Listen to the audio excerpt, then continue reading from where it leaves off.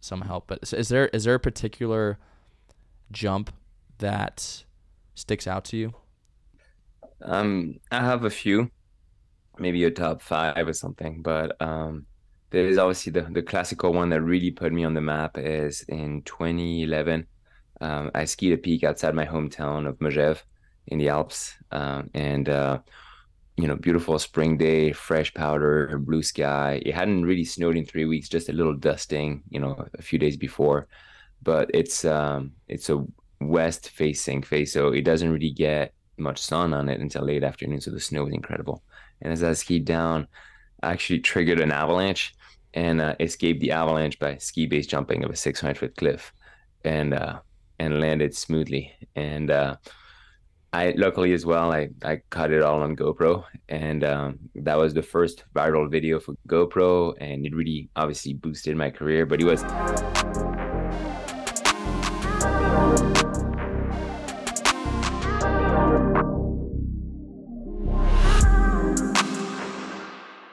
Today's episode, we on the 38 Challenge podcast, we have Matthias Giraud, otherwise known as Super Frenchie.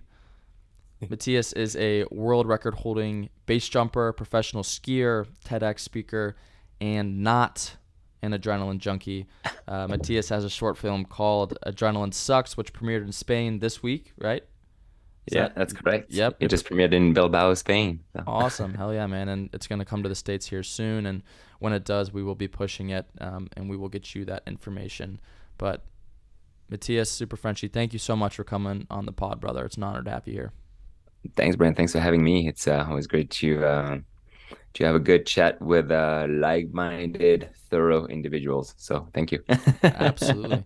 Yeah, we're both a part of the Uncommon Group, which is a group of high-performing athletes, executives, veterans, former special operators, pilots, and you are certainly uncommon. A man, a man of many firsts. And why don't you describe to the people listening kind of who you are and what you do? Because I binge watched Super Frenchie last night. I watched your short film. I watched the TED Talk, and dude, you do some crazy shit. So why don't you explain it to the audience?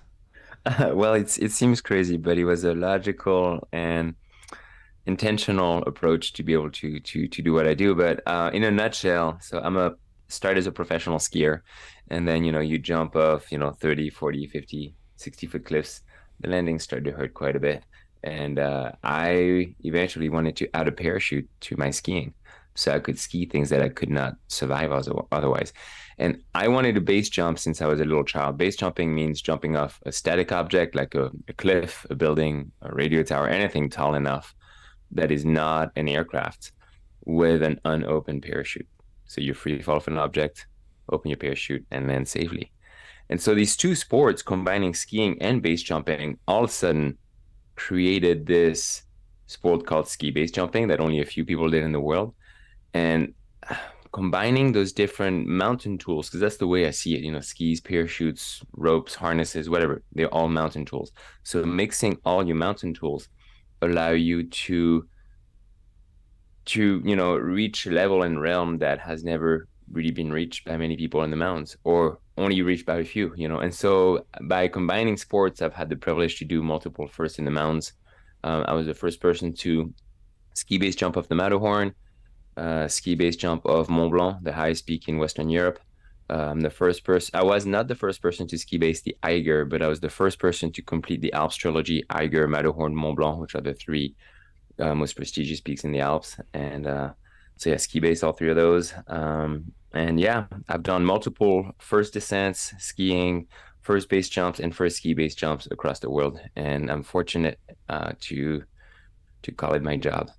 Yeah, man, it's awesome. And watching that last night, I was like, I want to do this, but like I also don't want to at all. um, do you still? I would never recommend it to anybody. While Yeah. it's the greatest thing you could do, I often say that it's also the dumbest thing you can do. Well, one of these days, man, we'll have to get together and like I want to jump off something because it here at the 38 Challenge, right? We believe in doing things that make you feel uncomfortable, right? And relating that Perfect.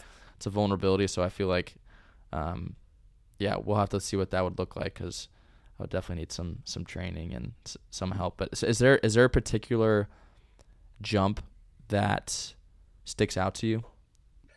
I have a few, maybe a top five or something, but there is obviously the classical one that really put me on the map is in 2011. I skied a peak outside my hometown of Megève in the Alps, and beautiful spring day, fresh powder, blue sky. It hadn't really snowed in 3 weeks, just a little dusting, a few days before. But it's a west facing face, so it doesn't really get much sun on it until late afternoon. So the snow is incredible. And as I skied down, I actually triggered an avalanche and escaped the avalanche by ski base jumping of a 600-foot cliff, and landed smoothly. And I luckily as well, I caught it all on GoPro, and that was the first viral video for GoPro, and it really obviously boosted my career. But it was one of those moments as I was flying away from the cliff. I was under my parachute, skis on, and my friend was speed flying, which is a small high performance paraglider. He was flying right over me to get the view. And as I was flying away, I remember I turned around to look at the snow falling off the cliff, the avalanche just pouring off this 600-foot cliff. It was a massive avalanche. And I remember telling myself, look at this as long as you can, because you'll never see this ever again in your life. And when I landed, I truly had a taste of what I like to call the fourth dimension, this dimension that is beyond this world in a way, but a part of this world. It's when you walk that edge between potentially going too far and losing it all, but also strongly pursuing that quest towards the absolute, the ultimate, having the highest moment of your life, but on the verge of probably losing it all. And that's what I call, that's what I always say, that's where the fruit is. And that fruit is the fourth dimension. It is that ultimate dimension of living and being an interconnection between mind, body, and heart, you know, and that moment was it for sure. I've been really, that's why I say that I'm super privileged to and fortunate to have this as a job. I don't come from money or anything. A lot of the comments I see online is like, oh well, I'll do this for us rich too. It's like, no, you're missing the point, man. Like I struggled every step of the way to become who I've become and who I am now. But the biggest gift that I have is that I repeatedly get to evolve in that fourth dimension with my profession. And that's amazing. First ski base jump from the top of Mont Blanc. I waited 8 years for it. Finally, the conditions lined up. Climbed for 2 days with 50 pounds on my back. Got that descent with knee-deep powder, perfect blue sky, perfect jump. There was no cliff tall enough on Mont Blanc, so I had to jump off an ice wall. And that ice wall since then broke. And so it'll never be jumpable ever again. So I cut it the last time possible. So that's another incredibly magical moment after focusing on it for so many years. And last June, I got to ski base of the Aiguille du Goûter on Mont Blanc as well. It's kind of like the shoulder of Mont Blanc. And I waited 10 years to do it. And it's also the deadliest peak in the Alps, the deadliest spot in the Alps. And it's just having developed the skills to be able to now do things that I'll do only once in my life, to do with total serenity and confidence is the greatest gift. Yeah. It's it took years, a big crash, a lot of introspection, a lot of facing your strong side, open to your weak side as well, and to be able to solidify yourself as a whole, as a human being, but allowing you to to find the balance between a passionate, tender heart with a strong, unbending mind. So Yeah, man. that's been Yeah. the journey. Yeah. And as I was watching Adrenaline Sucks, like a point that you always draw back to is your dedication to the craft, right? The preparation that it takes, the mindset that you have to be on. So it's not like you're just, this is a career and a profession which you have dedicated your entire life to, and you've done some amazing things, but it's not like you're lucky. Like you've made this happen for yourself, and you are lucky to follow your passion and your purpose. But you've chased this dream relentlessly, and that's why you've been able to make it happen. Do you still? What does it feel like now? Like, do you still get nervous? Like, what does it feel like before you're doing some of these fleets? Oh, I get nervous every time. Fear is a constant variable in my field that you learn to accept. You don't conquer fear. You could at best ignore it and push it to the side. You don't manage it. You could at best manage your anxiety. Eventually, you know, to become a true super Frenchie, I had to, which is obviously a parody of a superhero, which doesn't even exist. But no, I'm not a super Frenchie. It's just a funny name. But in order to, I guess, to reach my, um, what I see my highest level of performance, I had to fully accept fear as constituent force of my endeavors. And yeah, it's that's been a big part of it has been accepting fear and through dedication. And there's sometimes I'm on the edge of a jump and I have a hard time committing, right? Like my gear's right, everything's right, conditions are good. And somehow I just, to give that countdown, 3, 2, 1. I'm terrified every time. I'm probably even more scared now because I almost know too much. Yeah, yeah. And I've lost too many friends and got hurt myself too, and almost died myself several times. And so too much, so it's harder to commit because you know how bad it can go. But at the same time, yeah, out loud, sometimes I actually say out loud, this is what you dedicated your life to before Mm-hmm. going. And every time I say this out loud, everything falls into place. And the second I push off, I'm like, oh hell yeah, this is totally fine. This is all good. You get this, like this is what you're supposed to do with your life. And Absolutely. it's an incredible feeling. But the only way you can get that is to go through the trials and tribulations of many years of self-creation. You create yourself. And I can't remember the exact quote from Carl Jung, but pretty much he said that a man has to go through the infernos of his passions, you know. And so I constantly go through the inferno of my passions. But and actually Carl Jung says you have to go through the infernos of your passions to overcome them. But for me, it's like it's not necessarily about overcoming them. I'm kind of like a hamster in a wheel. I keep doing my thing, but Yeah. um, but yeah, I constantly throw myself into the fires of passion, and I think it's because I do think passions are the meaning to existence. There's no meaning to existence, but what is the meaning to your existence? Well, the meaning to my existence is to live a full, passionate, fulfilled life. Mm. And I think that's kind of what a lot of people seek, whatever their tool is, whether it's Yeah. art or work or dedication to their family or whatever it is, or a blend of all of it. So, yeah, I Mm. think in the end, it's all about meaning.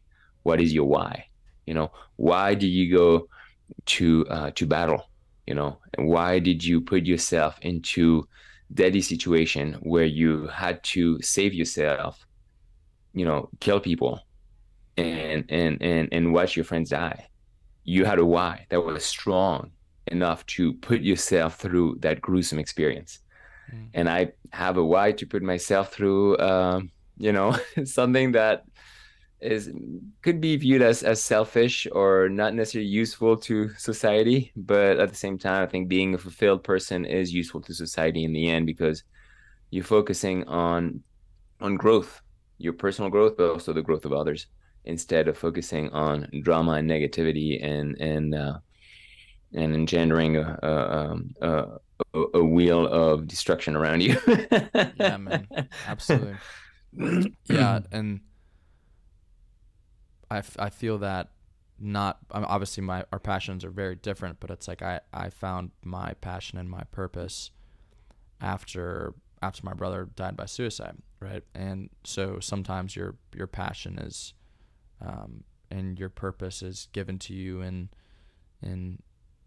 not ideal circumstances, right? The worst circumstances of your life sometimes are what drive the things that you love. So we can definitely relate on that sense. And also when you have this passion and you are chasing it, there's a lot of highs and there's also low lows. That's what I'm finding, right? Like there's where there's passion, when you're not being fulfilled by it, like everything feels just off, right? And like it's a weird feeling to describe, but I'm sure exactly that feeling. Yeah, the highs and the lows, and when you experience the highest highs, you're gonna experience the lowest lows too. And I call it kind of like, it's this the what we don't really see is, we hear about it in professions like, like yours and things like that. But with action sports, we only see the raw action, doing the crazy stuff and all that, but we don't see the blue Mondays. And you do have the blue Mondays. And the first time that I had it, I was like, what the hell? Is there something wrong with me? I just did this, and I feel almost depressed afterwards, Right. It's no, it's just your body rebooting and your mind resetting, And I used to overthink all that stuff. Now I just accept it. And sorry. There you It go. doesn't mean that there's something wrong with you. It's just your body processing. Powerful moments that are incredibly potent. So, Mm. yeah. But, to go back to you finding purpose and awareness of your passions through losing your brother. For me, I already had these passions. What losing my sister did was reinforce them and actually help me commit to actually reaching my goal. So it was a trigger. It was a trigger for you in one way. It was a trigger for me in another as well, right? And but I think while it was probably one of the most traumatic experiences in my life, it was probably one of the most inspiring as well. And it's hard to see it at the time, but it was in many ways their deaths make us more alive, Yeah.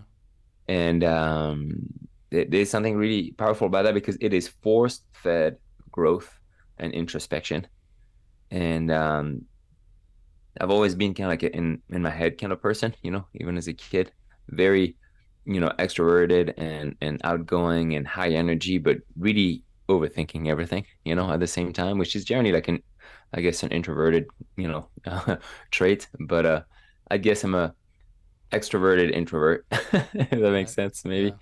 But I think a lot of people are afraid of introspection. They're afraid to dig deep and just really, it's not confronting your thoughts, it's just really exploring them and digesting them and going through that thorough digestion. And losing someone you love or close one is gruesome. It's super painful. But it is an opportunity in the end, man. It's I was talking with Adam Biletsky.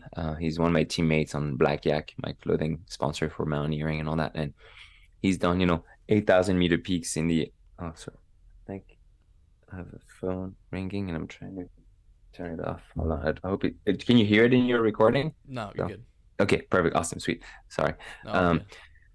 and Adam Biletsky always says that he does 8,000-meter peaks in the winter solo, 26,000 foot peaks solo. And he always says that he carries his dead friends in his backpack.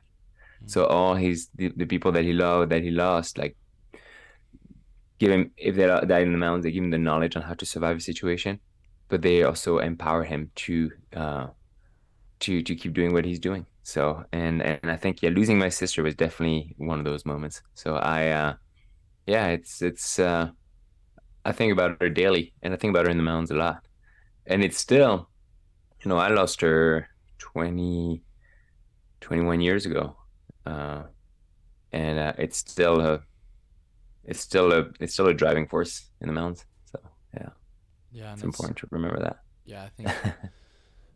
it is important to remember, and it's also very important to talk about it. Obviously, both of our siblings dying by suicide. A lot of people will dance around the subject, but I think Yeah. it's super important that we just talk about it openly and honestly, and um, you know, things that we saw and how we're able to carry on their legacies through pursuing our passions, right, and our purpose. And for me, it's like I started this in memory of my brother and to honor Yeah. him, but now it's far beyond that, right? It's using that story and using um, his memory to help other people and to inspire other people to seek help. So, um, I guess, what do you remember from that time after losing your sister? Oh, it was, yeah, I could actually summarize the time after my, obviously it's been over 20 years, so it's been a long time. When she when she killed herself, she was 27, I was 18, and I was the only kid at home. So right away, I'd blown my knee, so it's kind of like a slow summer for me, because she died in July, and I had blown my knee that winter, so I was going through my rehab and working at a greenhouse factory, just sorting metal pieces, nothing really exciting at all. And I get a call that, she killed herself. So instantly, the first thing I thought was, I was pissed. I was like, what a bitch. It's the first thing I said, Right. which is incredibly, selfish to say or mean. But then after that, right away, it was kind of like, anger led to numbness. It's almost like someone punched me in the head and you're just like, you're just kind Mm-hmm. of like in a daze. But then I got home and I had to snap out of it because my dad couldn't handle the news. So he went straight to work. And he lost his sister the same way he lost his daughter. So he was just, she was, my aunt jumped out of her window in Paris, and the same way my sister did. And so my dad was just, it's too much to handle. I just went straight to work. My mother, not a very nurturing mom. And so I came in and I had to, and she just handed me everything. She's like, all right, you got to call this and call the police and this and that and blah, blah, blah. And she was just, crying and just pretty much delegating everything to me, which, whatever. It's 18. It's fine. I didn't question it. So I had to call the cops, book the appointment in the mortuary to go recognize the body. We were living south of France. I had to book some train tickets to go to Paris. And then the most horrific thing was I had to call my other sisters and give him the news. And that's something that tortured me for years. I opened up about it for the first time 2 summers ago, a year and a half ago, to my oldest sister, and I broke down just telling her how hard it was to tell her. And because you call someone and you hear on the other line, they're like, "Oh yeah, yeah, man, oh I can't talk right now. I'm busy. I gotta do this." And that's like, "No, I gotta talk to you." It's like, "No, I'm about to go in a meeting," and it's like, and you have to catch the attention. And so I couldn't tiptoe around it. And I told her right away, it's like, BB was the nickname of her sister. It's like, BB made a big mistake. And then she stopped. She's like, what? What? Because we knew she was depressed and she tried to commit suicide several times and all that. So, and, uh, and instantly I had her attention, but I didn't have time to explain, take my time to bring up the news. So I just bombarded her with her. I was like, she killed herself. And all of a sudden I could hear her gasping for air on the phone, like, and that just tortured me forever to know that I retained that piece of information that I had no choice but to give her. But that piece of information, even though I wasn't responsible for it or anything, I was responsible for passing on the message, was going to destroy her life in many ways, or Mm-hmm. end a chapter of it and start a new one. And that was really, really brutal. And so that's what happened right after. But then after that, it was a summer of, you know, um, loneliness, being alone among uh, many people around you in a way, you feel lonely, and which is fine, it's fine to be lonely, but it was a good time of digestion and introspection. But yeah, so I guess it was anger, then numbness, then the trauma of sharing, and had to go and then go to Paris and recognize the body and all that. But it actually helped closure for me. It helped just identify and be like, okay, now I see she's dead. It's not like I'm going to be at home in 3 months and because I didn't see her body, expect her to knock at the door at any moment. You know what I mean? So I mean, like, oh, it was just a bad joke. Like your mind goes into like a bunch of directions, Yeah. and after that, then I reflected a lot on you know what drives you, what keeps you going. Obviously, my passions really solidified my direction in life. That was a really important why for me to keep going. Why to wake up in the morning when you know you're gonna fucking die someday. you know. Mm. Yeah, Why for do you get sure. up in the morning? And so, and I was going through my knee reconstruction, rehab after my surgery, but I was still, dragging my ass to the gym every day, just working out and getting ready for winter, and reach my goals. And but while, it was excruciating every morning, the first thing I thought was, what the fuck, you get up, you're gonna die anyway. So that's Mm. the thought I had for a while. So that was painful. Uh I mean, it was more than painful, doesn't really describe it. It was just more like a state of just, you just in between worlds, between the world of the living and between the world of the dead, Mm-hmm. but after that, I reflected a lot on suicide. And one of the things that I learned through my life is that you can do whatever you want with your life, therefore you can do whatever you want with your death, and I had to learn to accept her actions, right? Because we have no other choice. But I eventually learned to even respect it. So I fully respect what she did. It was the only outcome she could see. And I think people commit suicide for many different reasons, right? And In her case, I think it reflected many things. We had kind of like a mentally and emotionally abusive mom, and she took definitely the brunt of that. And I think for her, it was just like enough is enough. I think it was an act of not only rebellion but also self-empowerment. Uh, I reflected it a lot. I'm not trying to romanticize suicide and tell people that's what they should do. But what I'm saying is that Yeah. I respect it. And I chose to do something completely different with my life, yeah, I guess that's the state. So I went through anger, numbness, acceptance, and respect. These are the stages that I went through as I digested the suicide of my sister. Mm. Yeah, and I think there's no right or wrong way to grieve. And I think one of the important points which you made and which we always talk about is, you know, that you had to have that uncomfortable, vulnerable conversation with your siblings, right? And that was Yeah, one of the hardest things that you've ever done. yeah, for And sure.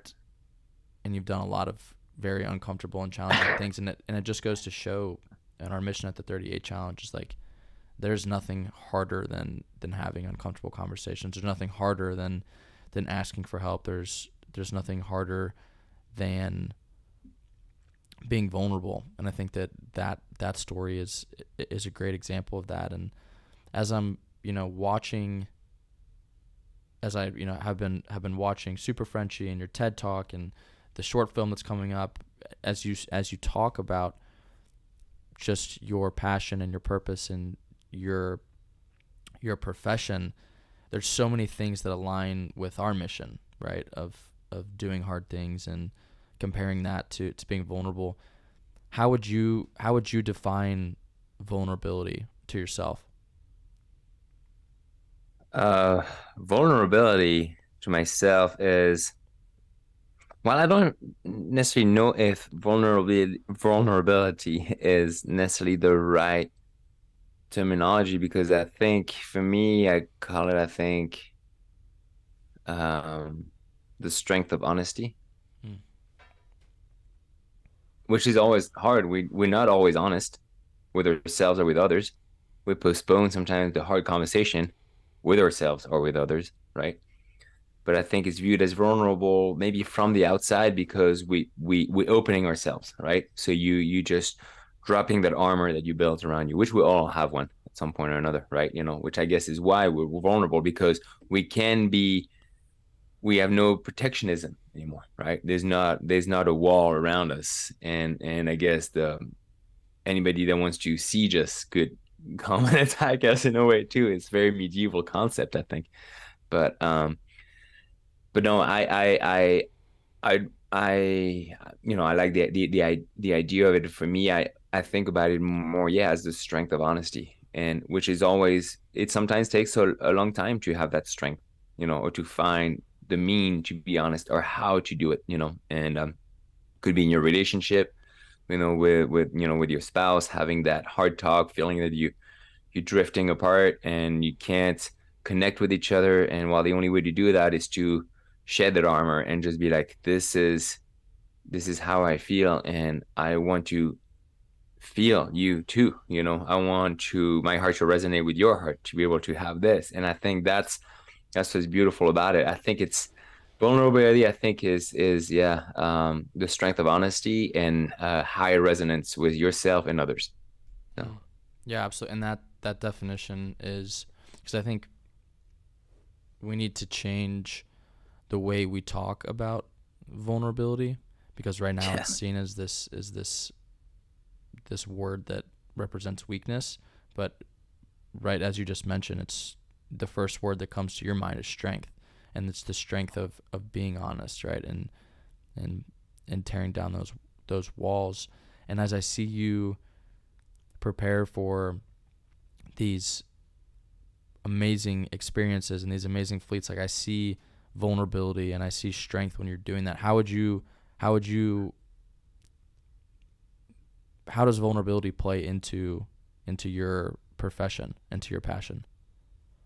Well, I'm glad you're able to see this through the images because it's vulnerability is a huge part of it because it's honesty. And if you're not straight up with yourself when you do this about your mental or physical state, sooner or later, I mean, if you it's not even later, it's just like you'll die sooner than you're supposed to. Mm-hmm.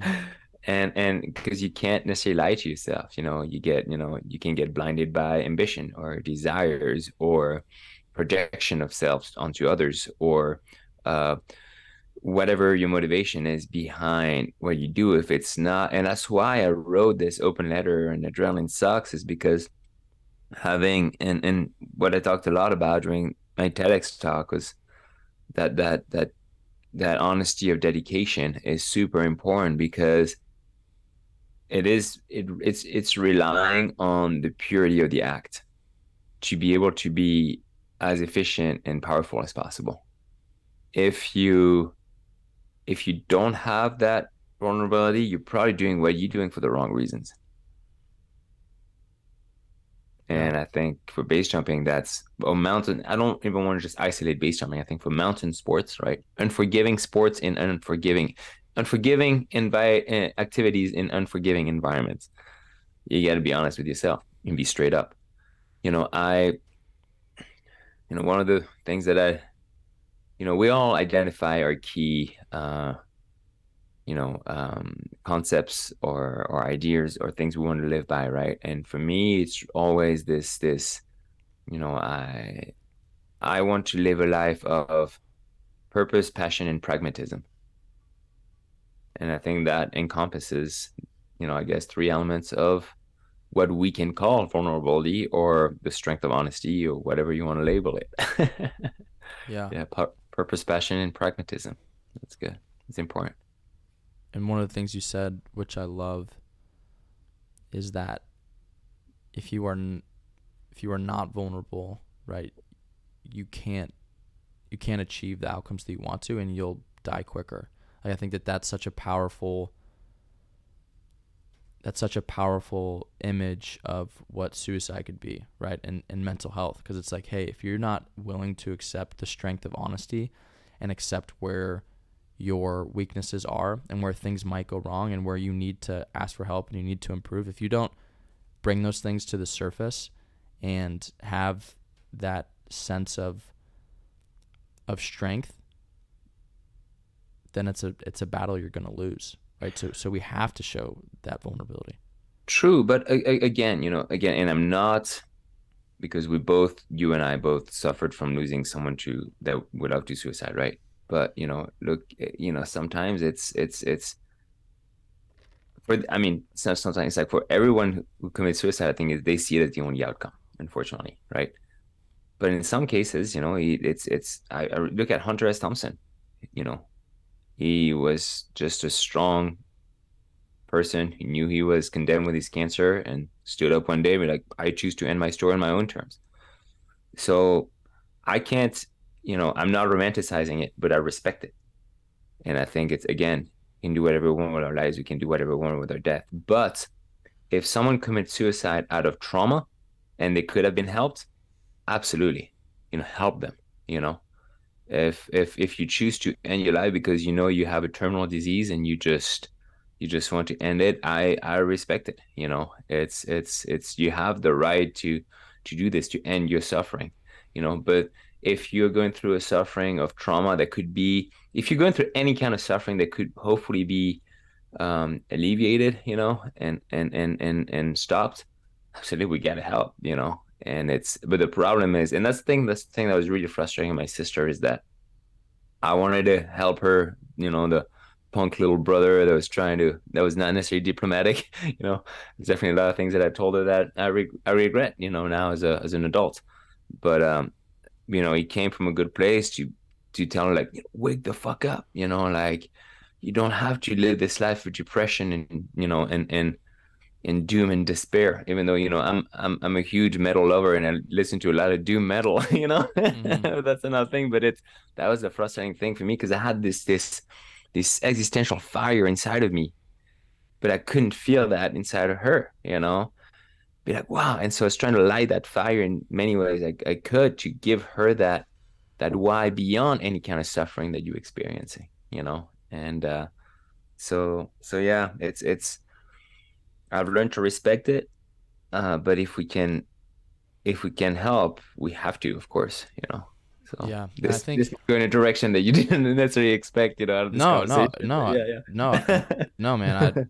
But I embrace it. And I think it's all about our different experiences and perspective. Because with my brother, like he was, you know, I guess similar to you, right? Like he was described as like a superhero, right? That's how I saw him. That's how a lot of people saw him. And because of that, he had this mask that he never took off, right? Yeah. And so I think through the different experiences, and also Matt throughout his whole life experienced injuries to the head, through football and through his time in the Marine Corps. And so I think it's the just the different perspectives, right? Which is, that's life, right? And like we're not always going to see things through the same lens. And I think where vulnerability can help with suicide, especially in the veteran population and with men, is that people need to understand that there is nothing stronger than seeking help if you are holding those things back inside and are not willing to tell other people about it. Yeah, you know, and I think there's definitely something cultural. I think there's something generational as well, you know.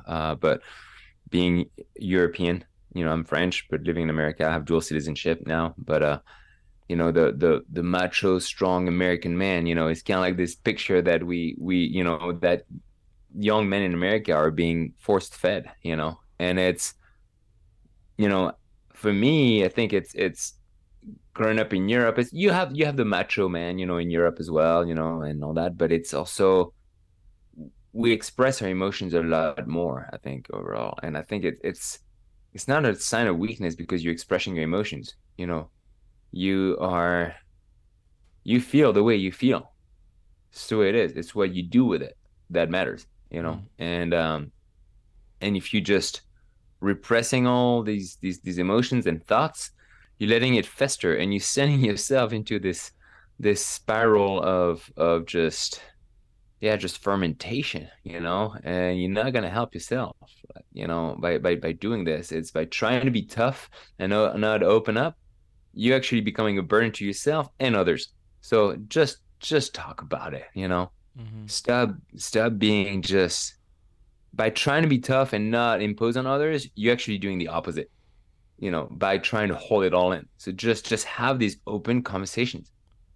It's going to be better for everyone involved. It's going to be better for your relationship with your spouse, your relationship with your children, your relationship with yourself, with your friends, everybody. Just just open up. But it's true also sometimes in a situation where you have the person that just, you know, pours like like a fountain all the time and you know, unloads their burden on you. But it's like, it's better to open up and just hold it all in, because then again it's gonna be just you're just starting a negative spiral, not only just for yourself but for everybody else. So just talk about it, you know. Right. Just talk about it. It doesn't mean that you want to talk about it with anybody, right? You're not going to be grocery shopping and tell the cash register, you know, the cashier, be like, oh, well, you know what? I'm having a real shit day and I'm, digesting this and this and that. No, no, obviously there's a time and a place, right? Talk with someone you trust, someone you believe, someone you can bounce ideas off. And I think maybe that's why some people can't open up because they don't know who to open up to. Mm-hmm. And I never felt a need to seek, therapy or things like that, even though some friends did through losing loved ones, because I've had the privilege to be able to talk openly with people that I trusted within my environment. And I still do, and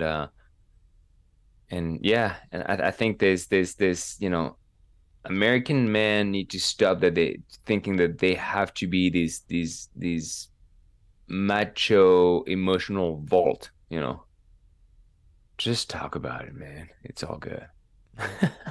Yeah, and I think, and also for people who are listening to the podcast right now who might be in that deep depression, right? In those dark times, like people who can't see out of it, like there is a way out of it, and there are people who care about you, and you can talk to someone about it. Doesn't mean talk to anyone about it, because that's not what Yeah. vulnerability is. But there is someone who cares about you. I care about you,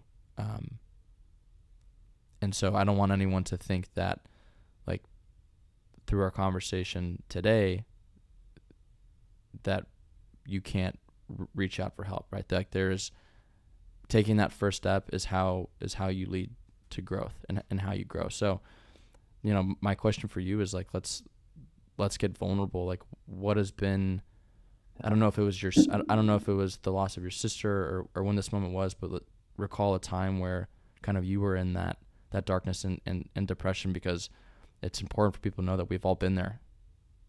Oh yeah. I mean, it's I would say losing my sister was the second darkest time of my life, not the first one. The first one was I'm finalizing my divorce right now actually, and it's actually, a good thing to set each other free, but it was for years. Couldn't I came home and all I could, feeling that I would live this blooming life only resided in my profession and my passion, which is probably why I put so much also pressure on my objectives. This was, it served a purpose. I could reach, these seemingly unforgiving and impossible goals, right? But then coming home was just, my wife, ex-wife, and I were such on completely opposite pages. We could not connect anymore. She, I think, isolated herself in a emotional tower to protect herself, thinking she might lose her husband every time he leaves home. And then because of not, you got to have connection with people and have that openness and being able to talk and connect, deeply in your heart and your mind, and your body and everything. But then she isolated herself in this emotional vault. I isolated myself in my vocation. Our son remained the only bridge between the two of us. Luckily, we love our sons. We're on the same page as far as parenting, and she's a solid mom, and I'm a solid dad. So that's good. Our son is blooming. So, but that for years, just being stuck in this situation, not knowing how to solve it, how to evolve, and feeling that I'm just stagnating, and just I would land back at the airport, in my town here, and think about, oh, when is my next trip going to be? Mm. You know, I would be home and just put everything on standby, and that was just so hard for me because really, my existential pillars really are the things that are super important for me are obviously true love, fatherhood, and my vocation. And forever all I had was my son, my vocation, but because I couldn't really connect with the family environment the way I wanted to because of a decaying relationship, it was incredibly painful. And so I was just in this just spiral and maze. I'd come home from a trip and I'd wake up at 4 in the morning and listening to some of the most gruesome, darkest black metal and just write, and pour ideas and work on projects and things like that. And so all of a sudden, my three, existential pillars that should be all balanced to form, I guess, an equilateral triangle. All of a sudden, I felt like I only had one. I had my son who I love, but I felt guilty for not embracing family life because I didn't have a flourishing relationship. So everything, my happiness only resided in fulfillment, only resided in my vocation, you know. Mhm. And since then, actually, separating and getting divorced and, learning to co-parent and all that just really opened me up again. And by being able to, to talk with people that I trust and to also just um go deep within my passions and my role as a father, and now I feel, I'm so much better out of this, just because. But I definitely felt super lost for a long time because I didn't know how to confront or approach the problem or solve it, Mhm. and that was the one thing that was frustrating frustrating, I guess, in the movie Super Frenchie is, 2019, when I went back to the cliff where I crashed, we were pretty much starting to fall into this. We were in that, co-parenting mode, and just really isolated. But, we opened up to the director, Chase, who made the movie, but I don't think we expressed it really eloquently enough. So he kind of painted the picture that he wanted of the family life, but really focused on the athletic journey, which I respect. That's totally fine, Mhm. but it for me, I can't stand by the whole. If you see actually indirectly as the movie starts with my career, then my relationship, then my role as a father, and then you don't really see us as a couple towards the end of the movie, right? Well, that's for a reason because our relationship was ending, and that my relationship has always been super important for me because that's your refuge, that's your shelter, that's where you go back to. This is where you refuel and get the energy to go back out there and fulfill yourself and reach your objectives. But then he inspires you to come back home. And all of a sudden, I had nothing to come back to at home. So all I had was just in the mountains. And I started to almost, be very pragmatic, but kind of, accept the darkness of that too, but like, I'm probably gonna die in the mountains, and that's okay, And I mean, it could still happen, but now it's, since then it's been, a long time since we separated, like a year and a half, something like that. But I've met, someone I've fully connected with again. So now I've reestablished my existential triangle of, true love, vocation, and fatherhood. And it feels liberating. But I felt like I was swimming upstream for 8 years. But having a passion really helped me power through that dark moment and really digest and be able to, move on, So there's many ways I could have done it differently. But anyway, that was the darkest part for me, for sure. And so I think it's again, it's so important to find, and all it takes is one person who you can just fully open up to and and express your darkest, deepest traumas with. You come out of this, and I've spent, I spent 6 months of just crying, like almost every day, like putting myself to sleep, like crying at night, almost like a baby, I and mean, that's what it can look like. yeah, and that's okay because it was needed for that digestion, and I feel liberated as a person. And last year has been, well, again, it translated so well. It's been one of my most successful years as an athlete, and reached all my, goals that I had for over 10 years. And I'm super invested as a father. My son and I are very, very close and have an amazing relationship. So it's everything has fallen back into place by having the chance and, I guess, the willingness to express, explore, and digest. You Mm. know. Thank thank you for showing that strength and vulnerability. No, seriously, man. Like, I think, My pleasure. and a lot of men out there right now, I'm sure, I'm in that same point. And what I love the image that you made is like you were swimming upstream, but you were still swimming, right? And although like there was times where it was dark and you probably didn't see out of wherever situation you were in, like you kept taking it day by day and you kept taking it step by step and you kept pushing because you knew that at some point, maybe you didn't know, but now you know that at some point, like, it all passes. And I think that that's such an important point that people need to understand is like whatever circumstance you're in right now, it's just like any other emotion or any other feeling, it is something that will pass. Yeah, and but I think it's not an issue just focusing on it just passing. I think it's just probably even one step further, if I may. I think it's just not Please. thinking of it as a finality, you know. Yep. It's not the final stage. It's a stepping stone towards somewhere else. What is the summit that you want to reach? Keep the summit in mind, but don't focus just on the summit because then you're going to think that the route is never going to finish and you think of all the things you have to do to get there.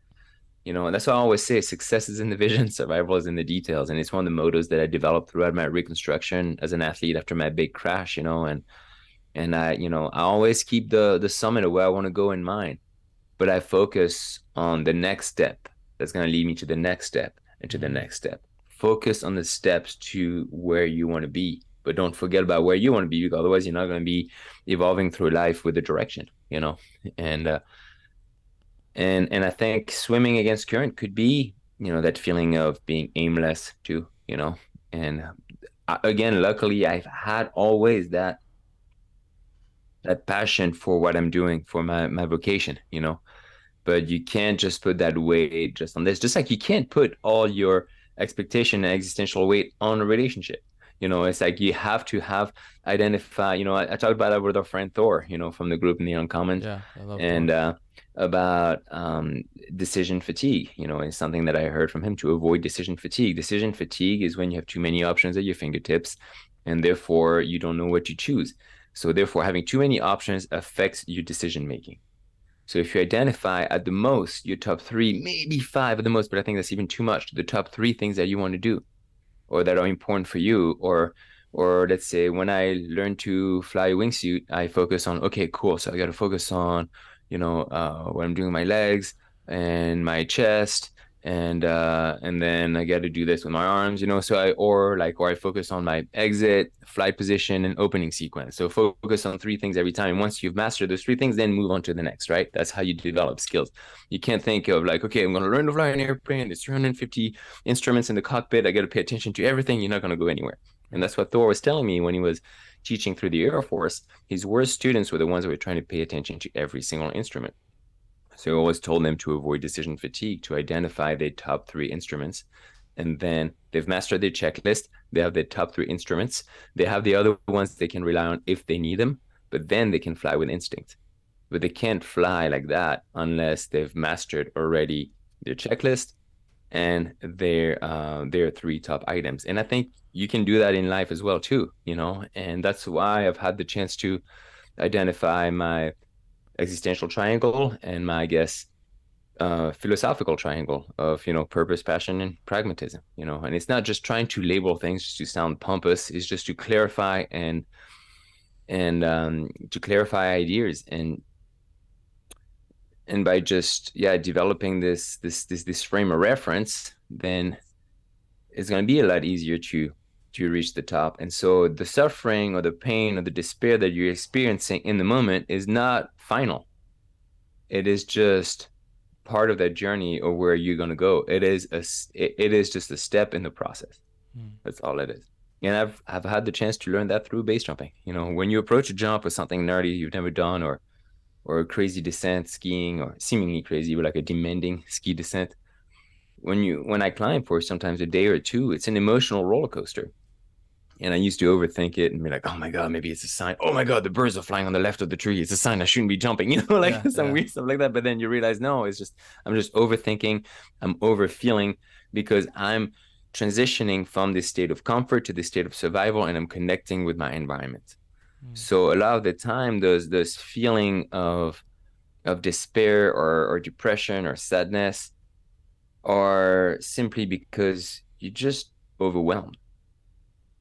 So take a deep breath, step back, and assess with pragmatism what you need to do.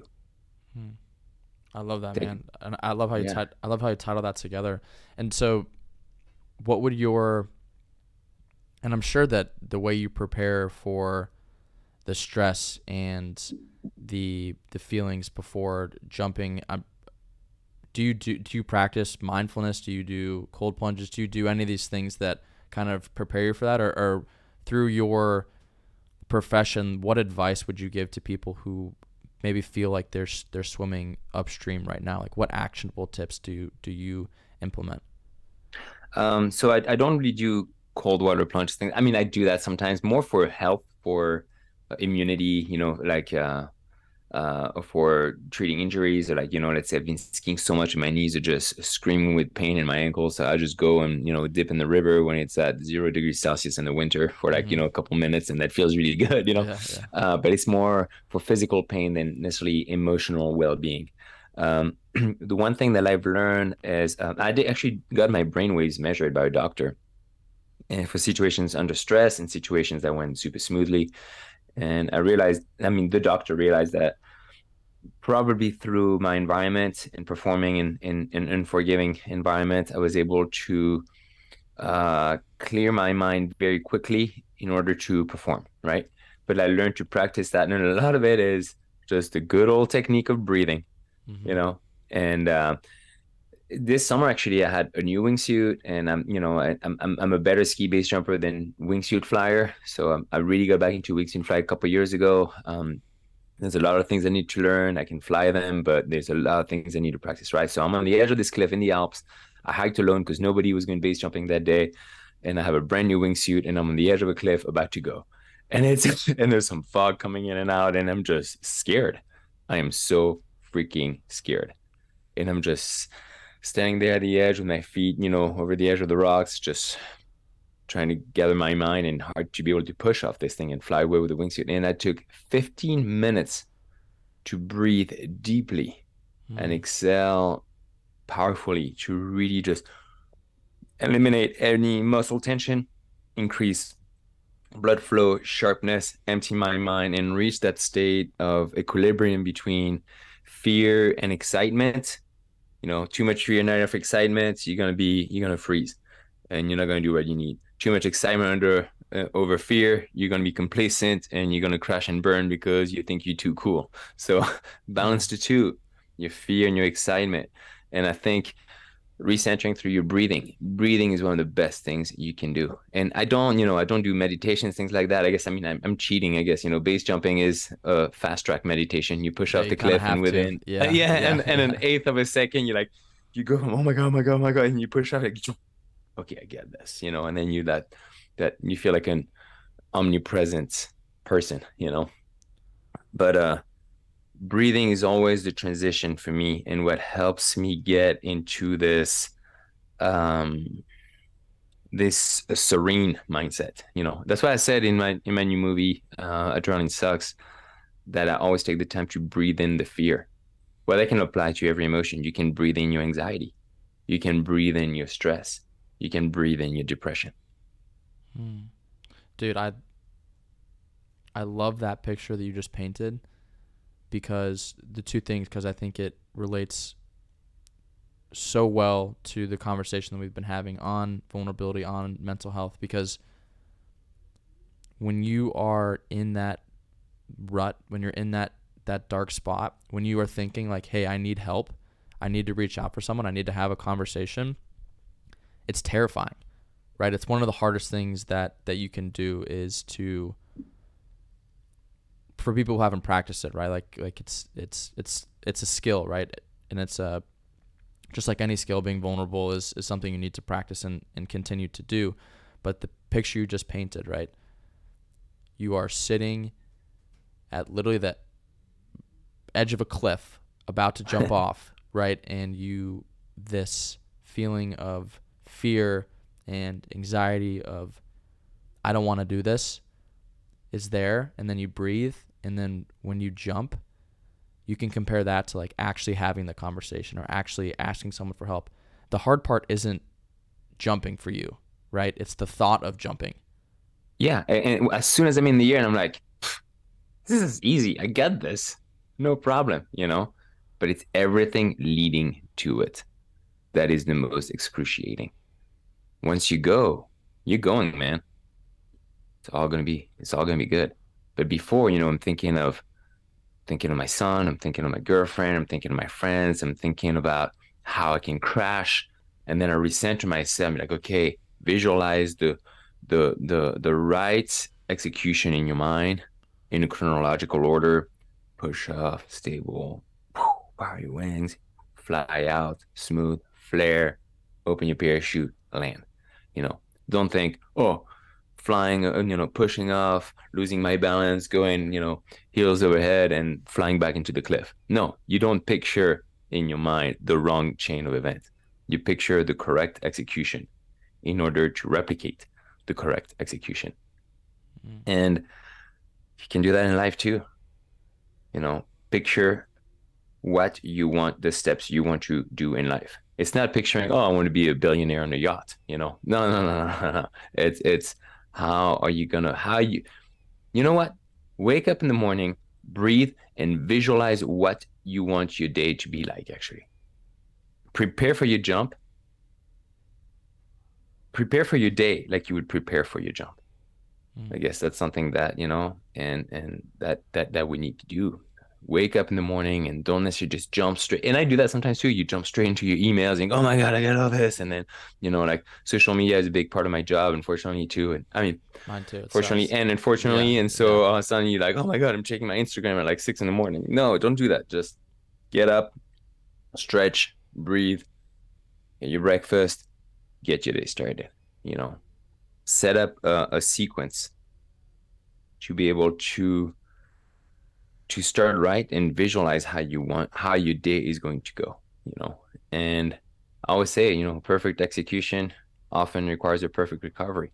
So if you know where you want to go and all of a sudden, you're driving to the mountain because you have to go and ski that sweet powder, but all of a sudden you're sliding sideways with your car, well, just downshift and don't hit the brakes and get in back straight into line, and then you'll be able to get to the mountain no problem. So recover your course of action. But you can't recover your course of action if you don't have your heading. And so to have your heading is super important. So wake up with your heading every day. If you don't know where your heading is, then just get your head straight first. Mm. Take the time to breathe. Breathing is so important. And that's what I have. That's my routine every time I go base jumping. I force myself to take 2 to 5 minutes to breathe at the edge of the cliff.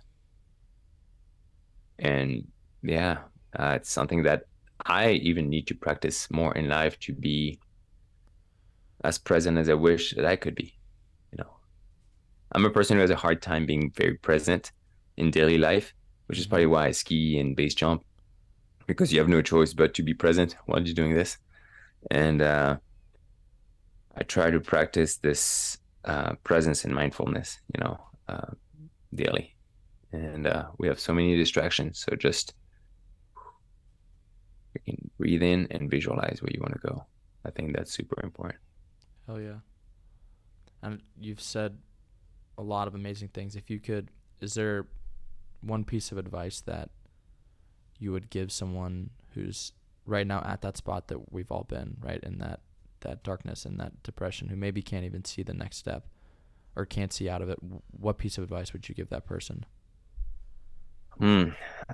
That's a tough one because I think people can be different in this situation for different reasons, right? So I don't know if but from my experience, so when I woke up after my crash in the hospital room in the Alps, I had 3 days in a coma, I had a brain hemorrhage, fractured my femur, I had completely failed and crashed miserably like a rookie when I was supposed to be one of the top pros in my field in the world, and that happened 3 weeks before my child was about to be born. So I couldn't even fly home right away, and I didn't even know if I could make it on time for the birth, and I have all this and this, you know, um, in a way, yeah, huge guilt and deception, of myself. But the one thing I hung on to, was, the things that I looked forward to in life. And for me, that was, some of my upcoming trips or projects. And I was like, okay, I'm in a state of, I'm destroyed physically right now, so I got to really spend the time to rebuild myself. But the first thing I did when I got out of the coma was think of where I hung on to where I wanted to be in order to be able to. I remember the good times to look forward to the other fulfilling and good times to be able to power through the difficult. And I think that's what's very, very important. And that's something, you know what? Actually, one of the it's a simple thing maybe, but um and it's not just trying to do a copy and paste, but I'd say if people are in that state, read Men's Search for Meaning by Viktor Frankl. Okay. It's a book that I read a year after my sister passed. Our friend Thor, we just mentioned earlier, he Mm-hmm. survived a stage 4 cancer, and I think he listens to that book on tape or reads it once a year as a Yeah. reminder of what Yeah. matters. And, I only know one person who that book didn't really resonate with. So it's not, something that could necessarily apply to everyone. But if you're in that state, I think you'll be emotionally or mentally open to um, finding that why. And so to give a quick synopsis on the book, so Viktor Frankl, Jewish psychiatrist who survived the concentration camp, right? Um, uh, German, and the Nazis, threw him in concentration camps. He lost all his loved ones, and they destroyed all his work. And then he's realizing that, he's this skinny intellectual that is somehow surviving while these people that are more, I guess, predisposed to survival around him are dying daily. And he's realizing, well, why am I still alive and all these people are dying? Well, he realized that he had a goal past his suffering. His goal was simple. He needed to restart and finish his work that the Nazis had destroyed. And that was his goal past, surviving probably one of the most horrific experiences that anybody can go through, the concentration camps. And so he survived, finished his work, and wrote that book, Men's Search for Meaning. So he was working on the therapy called logotherapy, was to help find people a meaning to their existence. Not telling them what it is, but helping them through the mental approach of it, right? And he realized through his work that I can't remember the exact number, but I think only 25% of his patients had clinical depression that might need to be balanced or offset by medication, Mm-hmm. chemical imbalance in the brain, and things are off. And unfortunately, it has to be, or fortunately, it has to be Yeah. Needs to be addressed. Yeah. calibrated or adjusted through chemicals, which, our brain is chemistry. That's all it is, right? But that also meant that 75% of his patients did not suffer from depression. They suffered from a lack of meaning. They didn't have a why. And the why is very personal. For some patients, it was, their family. For some patients, it was their personal pursuits or whatever it is. But he helped them identify their why. And in all the cases where he helped his patients identify their why, their depression was cured, which means that it wasn't a clinical depression. It was just a lack of meaning and, Mm-hmm. and purpose. So I would say for people that are listening and that are open to reading, the book is only 250 pages. So it's not reading something massive. And it's divided in two parts. One is his experience through the concentration camps, and the second part is more hard facts about the logotherapy illustrated with examples throughout his life. So it's a powerful read. And I know for me, it helped me at 19 years old, it helped me identify and digest a lot of the patterns that led to my sister's death, and also being able to relate that to my life and solidify my meaning and why. And I read it again when I was 36. It's the only book I've read twice in my life. And I think it's a very, very powerful book. So, yeah, I think 2 pointers: breathe and Yeah. and find your why. That's it. And if it can be autobibliotherapy, which is a concept that Viktor Frankl talks about in his book, doing your own therapy through reading, because you don't necessarily feel like you need to, or you don't feel comfortable seeking to a therapist or talking to someone. Maybe you're a complete introvert and you need to just sit down and reflect yourself. Well, then, that book, take some notes, write things down, jot down ideas as you're reading this, create your existential triangle, you know. And I think that's one of the probably the privilege that you and I have, is that we've, from an early age, we've known what we wanted so powerfully that it helps us through some of the most gruesome experiences. Mm-hmm. because we knew what mattered and what was important for our lives. And and I think this book can help people with this. He wrote it in 9 days. You know, Really? he I think he had so much bottled up inside from his experience that you just need to pour out. And obviously, he was a very logical and thorough person and had it very structured in his mind. But he wrote that book in 9 days, and it's a masterpiece in my opinion. Hell yeah. Those are great actual insight, and I think we successfully brought it all together. And I thank you, man, for your vulnerability, and thank you for those tips. I know it's going to help a lot of people. I want to give you the opportunity to say anything you'd like about your new film, which is coming out. Adrenaline Sucks. What do you want the listeners to know about it? Obviously, the when it's released is still in the air, but we will be keeping people up to date. Thank you. So yeah, Adrenaline Sucks. It was an open letter that I wrote because I'm tired of being called an adrenaline junkie because it is just a preconceived idea that poorly reflects the reality of action sports and its participants, and you don't do it for the rush. There is a meaning behind this. It is not, a mindless act just for a kick. It's something very deep and powerful for me. And I can't speak for all the jumpers, but it was the opportunity for me to share my outlook and my truth. And for people who have watched the Super Frenchie movie, this in many ways, it's a short documentary. Adrenaline Sucks is 12 minutes. Super Frenchie is a full length, feature film like 77 minutes. But in many ways, Adrenaline Sucks is pretty much the part two of Super Frenchie. Yeah, I was gonna say there's a lot of contradicting, not contradicting, but you see the other side of it, right? Rather than Yeah. in kind of the preparation behind the scenes. Super Frenchie was definitely a movie on the growth and the journey of self creation, right? Living my passion. Adrenaline Sucks is more, looking back at my journey. Super Frenchie was we filmed Super Frenchie from 24 to 35. Mm-hmm. I wrote Adrenaline Sucks at 38.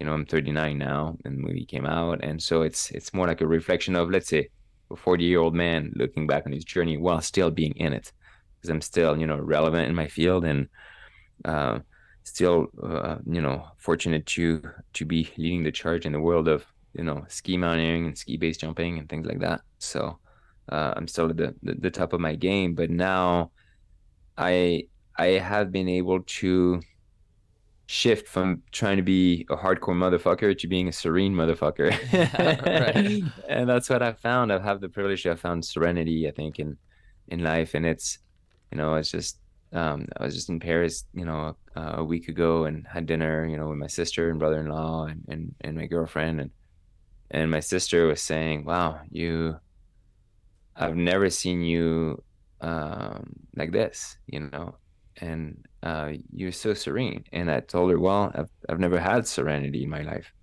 and now I finally have it." And so I always say the first step in having passion is to live it, and the second step is to share it.